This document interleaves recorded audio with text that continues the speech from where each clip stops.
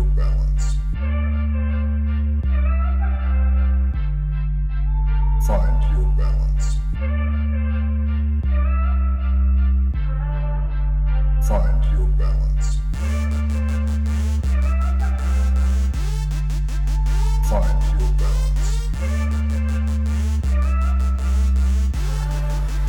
Find your balance.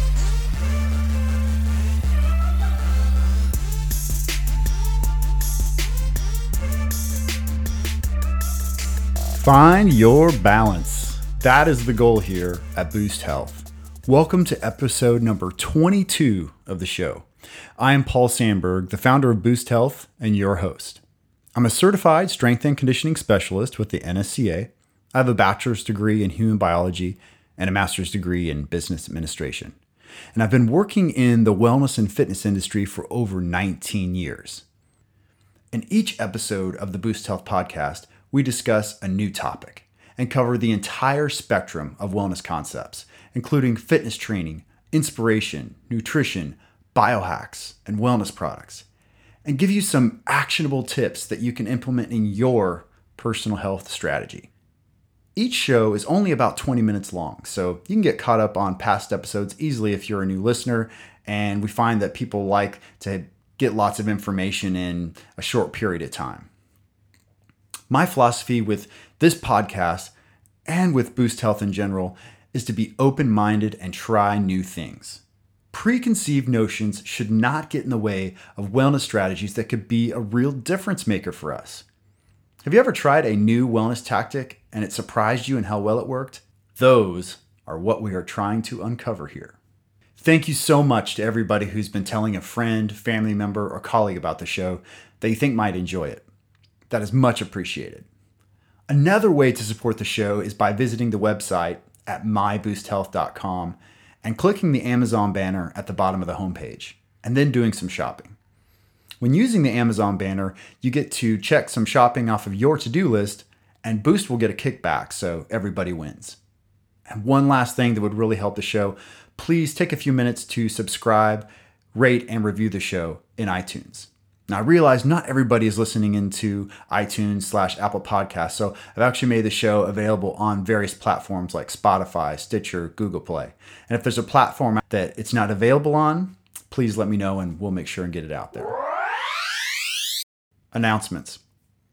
The Boost Health Performance Apparel Shop just closed on August 15th for the next round of orders.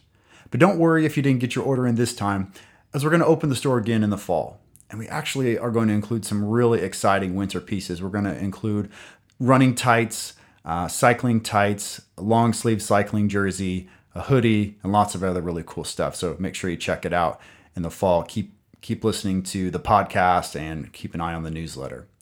If you haven't seen the gear yet, you can see some of it in action on the My Boost Health Instagram, Facebook, and Strava feeds. And then, again, we've got strength gear, cycling gear, multi-sport gear, and casual wear. So check it out and stay tuned for discounts during the next ordering period. If you haven't signed up already for the Weekly Boost newsletter, you can do so by entering your name and email into the form on the homepage on myboosthealth.com. This way you don't miss out on any Boost Health news. All right, now on with the program. Episode 22 of the Boost Health podcast is titled Mobility versus Flexibility: How Mobility Enhances Your Performance, Part 2. So in Part 2, we pick up our discussion on mobility, where Joel tells us how he felt when he first got started and how everyone will find areas that need tending to. We also get into some research and discuss how mobility work can actually improve and prevent injuries. Including in the research is the functional movement screening methodology. Later, we talk about breathing techniques and working through stress, pain, and anxiety. We share some resources on ankle mobility, which tends to be a sticking point for lots of folks getting started with mobility work. We wrap up this show discussing how increased athletic performance can be a byproduct of mobility. I hope you enjoy the second part of this 3-part series on mobility. I think you'll find it informative and entertaining. So, without further ado, here is part 2. But I'm curious, Joel, do you recall when you were first getting started with mobility, did you have soreness in your back and hips and everywhere. I mean, when I may have gone a little too aggressive out of the gate, but I was trying to stay down in that squat hold really long. And like my lower back especially was just tortured for the first couple days after I tried it. Yeah, no, I think that's absolutely the case. I mean, anybody, no matter how mobile they are or not, right? You're gonna spot something that's not fully functioning. And fortunately for me, I've always been pretty mobile. I think again because of my mother's influence, most especially. Again going back until I was a small child. But I did have a significant injury actually right when I started doing competitive triathlon. So back in this is probably about 2003 or so. I was still in college when I started doing tris, and I had basically gone from I played ice hockey up and all through high school and was very competitive there. But then sort of like freshman, sophomore year, when you go on to university and you're not playing a competitive team-based sport, I think that the fitness had fallen off a little bit. And then I found triathlon. And so I started being very active again. I was running a lot, swimming a lot, biking a lot. And I developed really bad IT band syndrome. It's so bad that I literally one day woke up and I went to a school that had a lot of stairs. The school was on a hill. And I couldn't go downhill. If there was a slope down the sidewalk, couldn't go down. Stability. There were stairs, I couldn't go down. My IT band would just seize up so bad that my knee wouldn't move. So I was probably 21, 22 years old at the time, maybe. And I went and saw a physio, and they basically said, listen, this is just you've got slightly short left leg versus your right leg anyway, so there's a slight imbalance in your IT band, and that's a little bit of a problem. But you've also got bad hips from playing ice hockey, and so from sort of having a rough and tumble, athletic childhood, I had a little bit of a chronic hip issue and a chronic shoulder issue. That's why you do that gangster walk whenever you're walking down the road, right? Yeah, no, I think so. Yeah, well, yeah. No, I do have slightly lopsided shoulders. I don't know if it's from ice hockey or if it's from just minor scoliosis. Just teasing you. No, it's true actually. But so I started. I had a significant intervention and had to start working on my IT band, and that was back then. That was more static stretching, right? It wasn't necessarily mobility based, but it did lead to me ever since then really doing some type of yoga or stretching. For what's going on in 15 years now, and I think that as I then found strength and conditioning, and as I then found mobility, it has built a strong foundation, right, of wellness across, every joint, every functional movement that I need to be able to do.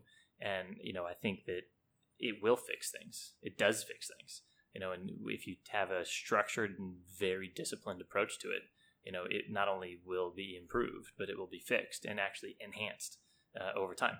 It doesn't happen overnight. So, I think you've asked me before, how long it took me to be able to do a pistol. And I think, honestly, 3 years. One of the things, that you need to have to be able to do a pistol, as much as mobility is strength. And I didn't really have necessarily that single leg strength capacity to be able to do a pistol. I think I probably would have been able to do it just from a mobility standpoint, but I think I didn't have the strength. And so there was sort of a balance between those two things for me.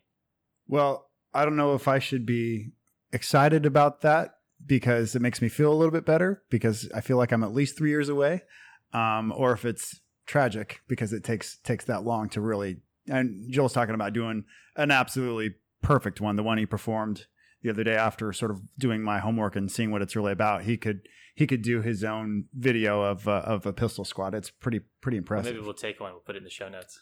Yeah, we should. We should. I was joking. No, we're going to do it. It's locked in. So I think ankle mobility is my issue. I think we'll talk about that more here in a little bit. We talk about this all the time. You're one big kinetic chain. If you have one kink in your chain, it's downstream domino effect. Everything down the road of your kinetic chain is wrinkled. And so I've always thought I've had hip mobility issues, which I very well could, but I can't even get there yet because I'm having issues with my ankle flexion. Do you remember when you were trying to that pistol initially, do you remember if you were having trouble getting all the way down because of ankle inflexibility or? So I definitely had trouble getting, for me, doing the squat wasn't hard. Mhm. It was getting the leg out, right? So it's having the hamstring length to be able to then hold your opposing leg out straight in front of you. And you'll see, especially if you have, a concept of what CrossFit is about, you'll see a lot of CrossFitters who are extremely, strong, right? They don't do pistols appropriately, right? They don't have the mobility. So guys who are winning the CrossFit games, right, or in the CrossFit games, don't do pistols appropriately, and they have to throw their leg out to the side, right? And so, they don't necessarily have either the ankle or the hip or the hamstring length necessary to do a full pistol. For me, I think it was probably a little bit about the ankles, but it was mostly about the stabilization. And then I think a lot about the hamstrings.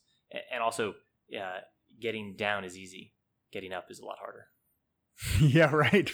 I haven't even thought about that piece of the puzzle yet, because getting down is so difficult for me. Even assisted, you can do different modifications of pistols to sort of get into the position. And I've just decided I'm going to keep playing around with them, but my main focus is going to be getting my ankles mobilized and really doing a good job with these squat holds. Now, if you're doing a good squat hold, if you can picture this, and we'll link to some resources, but your feet are hip width apart or closer if you can. And then you're basically screwing your feet into the ground. They're anchored into the ground. They should not turn outward, especially. And then as you're lowering your body down, you're actually getting rotational torque in your hips by pushing your knees out, generating all that power and sitting your bottom straight down towards your heels into the floor as much as you can. And so you can imagine that if you don't have good ankle flexibility, that you're going to fall backwards, which is what I'm struggling with. But that said, there is hope. Don't not try it because it sounds so difficult. I think that's one of the great things about mobility, at least that I've noticed, is that you get rewarded pretty quickly. Maybe that's similar to strength training. Sort of in the beginning, you get quick rewards because it's like this whole new thing. Absolutely. And then you probably stagnate and slow down, but you do get some very quick benefits. Well, I think, you'll see change, over a course of 2 weeks, I'd say. But what happens is, I think that, so at first your biggest restriction is your ankle, right? Mm-hmm. So you're going to spend 2 weeks on that, and then you're going to find a secondary restriction, right? So it's not just fixing the ankle. You're actually going to fix the ankle and find that there's other things, that are going to either directly impede your ability to do it immediately, right? And going to need to be addressed in some way. Or you'll find, maybe that there's a strength thing, because, the stabilizer muscles required to do a lot of these things are significant. And, I think, we've been talking a lot about the pistol, right? But, I think there's, as we've talked about a lot, right? There's a whole range of archetypes or of, functional movement that's required. And this, this concept of restriction in any of them, right, is, I think, where we all need to start to make small improvements. Mm-hmm. And I think that you'll make, you'll find that there's a huge difference. But I just had a thought, going back on sort of the life-changing piece, which I didn't really, unfold fully. But I think the other big thing about the recovery that mobility provides is that there's a lot of fundamental, I think, human characteristics required to be able to do mobility well. Because when you start mobilizing some of these things, like we talked about yesterday, Paul, that your gastroc is really tight, right? Mm-hmm. And that might be one of the things you need to work on. When you start working on that, it is gonna hurt like anything you've ever imagined. And so one of the things that I think is fundamental to the success of a mobility program is that you have the right approach to it. And so, from Mobility Wad's perspective, or from Kelly Starrett's perspective, it's all unlocked with breathing. And when you use breath, right, to control your reaction or to control your own approach to a stressful environment, and this is true, it's in Aldoa that you talked about, it's in some of the Wim Hof method stuff that's out there, but it's really just into just sort of, stress relief and relaxation fundamentally, right? Breathing controls the entire system, or is the start and finish of the whole thing. That is fundamentally life-changing, right? When you really have to force yourself because you're having something that is being dug into your gastroc that feels like your whole leg is going to explode. And the only thing that is going to help you is breathing through it, right? Right. That's life-changing. Yeah. Because you can apply that across lots of different things in life, right? Like I talked about mental tactics that you can use if you struggle with something, out in the field in an athletic event. Absolutely. Yeah. Absolutely. There's all sorts of different techniques, and breathing comes up, almost every single time with athletes that need to figure out a way to manage their stress. Yeah, absolutely. Yeah. And I think one of the things I really loved about, your start of your, the boost journey here is, really opening up on anxiety. Because I think anxiety is something that everybody faces, right? And funnily enough, I think that anxiety around cycling is something that I've always had and still have. Because I know when I get out here in Hong Kong and there are these hills, right, where I'm not a good climber, right, it's gonna hurt every day. And to be able to work through that anxiety because you breathe through it, right? And I think, with our cycling community here, because of the camaraderie that comes with it as well, is the breath is key. Yeah. It's like whether it's probably almost like several parts, right? Like the breath is like managing your stress and, calming your body down. But I think there's also some mental trickery. At least it would be with me. Like I'm breathing, I'm thinking about breathing. I'm not thinking about something to focus on. Right. Yeah. It's almost like we talked about in a few shows ago with mental tactics, which is funny. You said that you like that one because, I mean, maybe it's just amongst us athletes, we don't really want to talk about it, but it's one of my most downloaded shows is mental tactics. Oh, really? So I think people are really interested in it, even if they don't necessarily want to talk about it. Yeah. And, one of the things is anchoring. So like you're thinking of something positive. And Olympians do this. Chris Hoy, an Olympian from the UK, did this, cyclist, and he would come up with some positive imagery, and then he would anchor, which would be some sort of gesture. So he would grab his left ear and he would think about something positive, probably be on top of a podium or something like that. So it's almost like, anyway, to get back to, mobility and breath, it's almost like calming the body down, but it's also about focusing on something different for a little bit too. Yep. So there's a nice little video series actually by Dr. John Russin thinking about ankle mobility. If that's where you have problems, it sounds like, just based on the little research I've done, that sounds like it's a sticky point for a lot of us, maybe not for Joel here, was pretty darn flexible to get started with. This is on the T Nation website. I'll link to it in the show notes and blog, but he actually has a screening for mobility and strategies to assist in improving your mobility in your ankles if you need to. And I failed miserably. One of the tests is basically to elevate your leg onto a platform and then put a measuring stick out in front of your patella and see how far out in front of your toes you get. And I think the goal was to get 4 inches in front of your toes with your knee, and I was maybe 2. So pretty far away from that. But if you think about that, it's, maybe just sort of intuitively, it sounds more like a knee thing, but it's all about the ankle. If you can't push that knee out over your toes, your ankle is stopping you. So check that out. We'll link to it, as I said. And so we talked about this earlier already. Basically, if you've got a kink in your kinetic chain, it's going to throw everything off. So I won't be able to perform a proper squat hold until I mobilize this ankle. So got to work on that. And we talked about this earlier too. We are basically running on this system of systems. And so there might be multiple things upstream that are causing problems. Or like Joel said, you might finally unlock mobility in one area and then realize that you've got work to do somewhere else downstream. But that's actually, I don't know, it sounds geeky, but maybe that's part of the fun. Like, you have the opportunity nobody's going to know your body better than you. And so start to put these things together and starting to figure these things out. It's actually pretty cool, pretty fun.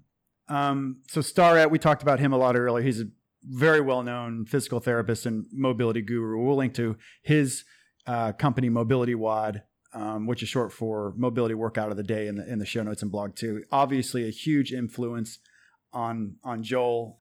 So I know you're big into strength training, cycling and baseball. Those are the big ones that I think you're active in now. I've got some research on this later that I want to talk about, but I'm interested in you, Joel. Do you think that you've seen improvement in your sports from the additional work that you've done with mobility? Yeah, absolutely. I mean, without a doubt, right? I think the fact that, I'm a 36-year-old father of 3 who tends to, work 60-hour weeks, right, with the corporate job, but I can still exercise to a relatively high degree of performance 5 or 6 days a week. And I haven't been injured in, gosh, I don't know, 5-6 years. Everybody knocking on wood.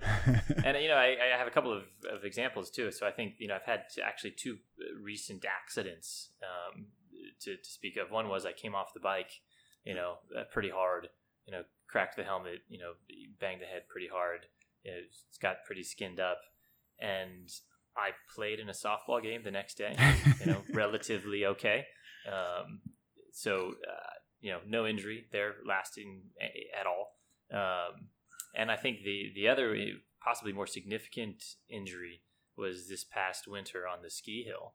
I'd been out skiing with some buddies and got a little overexcited. We had some fresh snow and we were just all hooting and hollering and having a just general Yahoo good time. And I basically was ripping down the hill, probably going, people probably think this is kind of silly, but I was going 50, 60 miles an hour, right? Wow. And was laying down a nice turn and all of a sudden, hit a little hard spot, ski popped off. And I twisted and tumbled and turned, a good 100 yards down the hill and really banged my knee hard. I knew that I was laying in the snow that might be bad.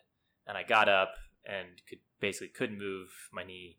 And, all my buddies came around, picked me up, sort of sorted me out, really quickly, started moving the knee around. And I was like, yeah, I'm going to just go in and sit down for a minute. And I only had to take 3 turns down to get back on the chairlift. And by the time I got back up on the chairlift and then just went in and had a drink of water, I was fine. Wow. Just kept moving, skied the rest of the day, no issue. And I think to go down, at 60 miles an hour, when you're 36 and, you have a big crash like that, if you have strength and you have mobility in those end range of motions, which is where your joints and your body is taken to in those type of force events, I think has to be because of the work that I put in. And you hear this stuff a lot, but again, my source of some of this information is mostly from the CrossFit community. But there's lots of stories out there of very, very fit CrossFitters who get in horrendous accidents, car accidents, workplace accidents, what have you. And the doctors say to them after they've made it through the emergency that the only reason you're alive is because you are as fit as you are. That's the only reason you're still here, right? And that's not just because they've got big biceps, right? That's because their entire system, right, or as you said, their system of systems isn't just healthy, it's fit, right? And I think that speaks a huge amount to how you should live your life. Yeah, I've experienced that too. Maybe not to that speed. Certainly not as cool of a story. A couple months ago, I was going down a big mountain here we call the Peak that we ride up every Tuesday, and the roads here, you know what? It's worse when it rains just a little bit and stops versus if it just downpours, because when these roads get mixed with a little bit of rain, they're like weaponized. It's like something worse than ice, something more slippery than ice. Anyways, so I went down maybe at 5 miles an hour. I was going slow and I still slipped and fell and bounced off the pavement pretty hard. And I sort of joked about it when I got back up with our cycling buddies. Muscle bounces, that's because of all that strength training. You guys get started on it, whatever. But no, there's something to that. There's something to it. Probably not much mobility in my case, but thankfully I'm taking pretty darn good care of myself. And that may have been a little bit worse situation if I didn't have some mobility, some strength, some flexibility. Well, and God forbid you ended up in the hospital, right? But your body's ability to heal itself because you're fit and your body's used to being in stressful environments. Right, your body's, your entire system, is more capable of, accelerating that recovery. But I want to take this a step further because there is performance. You're just being modest, I think. But I heard a couple stories about you in the baseball season last year. One of them was this big catch that you made. I can't remember if it was overhead. I know you were full on sprinting. And I think there was a dive involved and definitely landing on the ground and tumbling. And I can't remember if we had a couple of beers or not during this story, but it sounded like a pretty legit athletic move that you made. And I think that we would agree that your conditioning that you do and your mobility and your strength training that you do allowed you to do that. Would you agree? And tell the story of the catch. I want to hear this again. Yeah, sure. So, hopefully you didn't hear that story from me. My baseball buddy would have a riot with that one. So yeah, I play in a men's league, or an adult league softball, league here in Hong Kong, which is just an absolute ton of fun. And the guys that I play with are real baseball people, right? And I'm not. I played, typical little league as any kid does growing up in the States. But as they are fond of saying, I'm the best athlete on the team, but not the best baseball player. Right? And I think that's Right. a double-sided compliment if I've ever heard one. So it's a ton of fun. I love it, and I've only just sort of gotten into it late in my adult life. But yeah, so they put me in right field because that's where they put the worst players. But fortunately, there's a few lefties in the league, so I get some action out in right field. But yeah, so a guy hit sort of a short blooper into the gap. I was playing fairly shallow in right field, so I had a chance to get a jump on it. But yeah, no, I had to take 5 or 7 sort of sprinting steps and then just full on lay it out, try to catch this ball. And I believe it was in some type of playoff type environment. So, it was a sort of a must-make play. And I was able to catch the ball. I wasn't able to hold on to the ball. Oh, okay. Because one of the things that I was not aware of, because I'm not, I haven't been anyway that active sort of in a field environment in a while. But when you hit the ground, when you're fully laid out, not in a position to protect yourself at all. So, imagine Superman, right? Arms out in front of you, right? Only got one hand on the ball, not two, which I was told you need to have two to be able to keep the ball. But when you hit the ground like that from 4 or 5 feet in the air, fully laid out, without anything bracing for the impact, you hit the ground like a ton of bricks. And I came down hard, went sort of ass over tea kettle coming down, and the ball went flying out into foul territory. Right, so somebody else had to end up going to get it. But no, I like to think that it was a great show of athleticism. Yes, and again, not such a great show of baseball skill.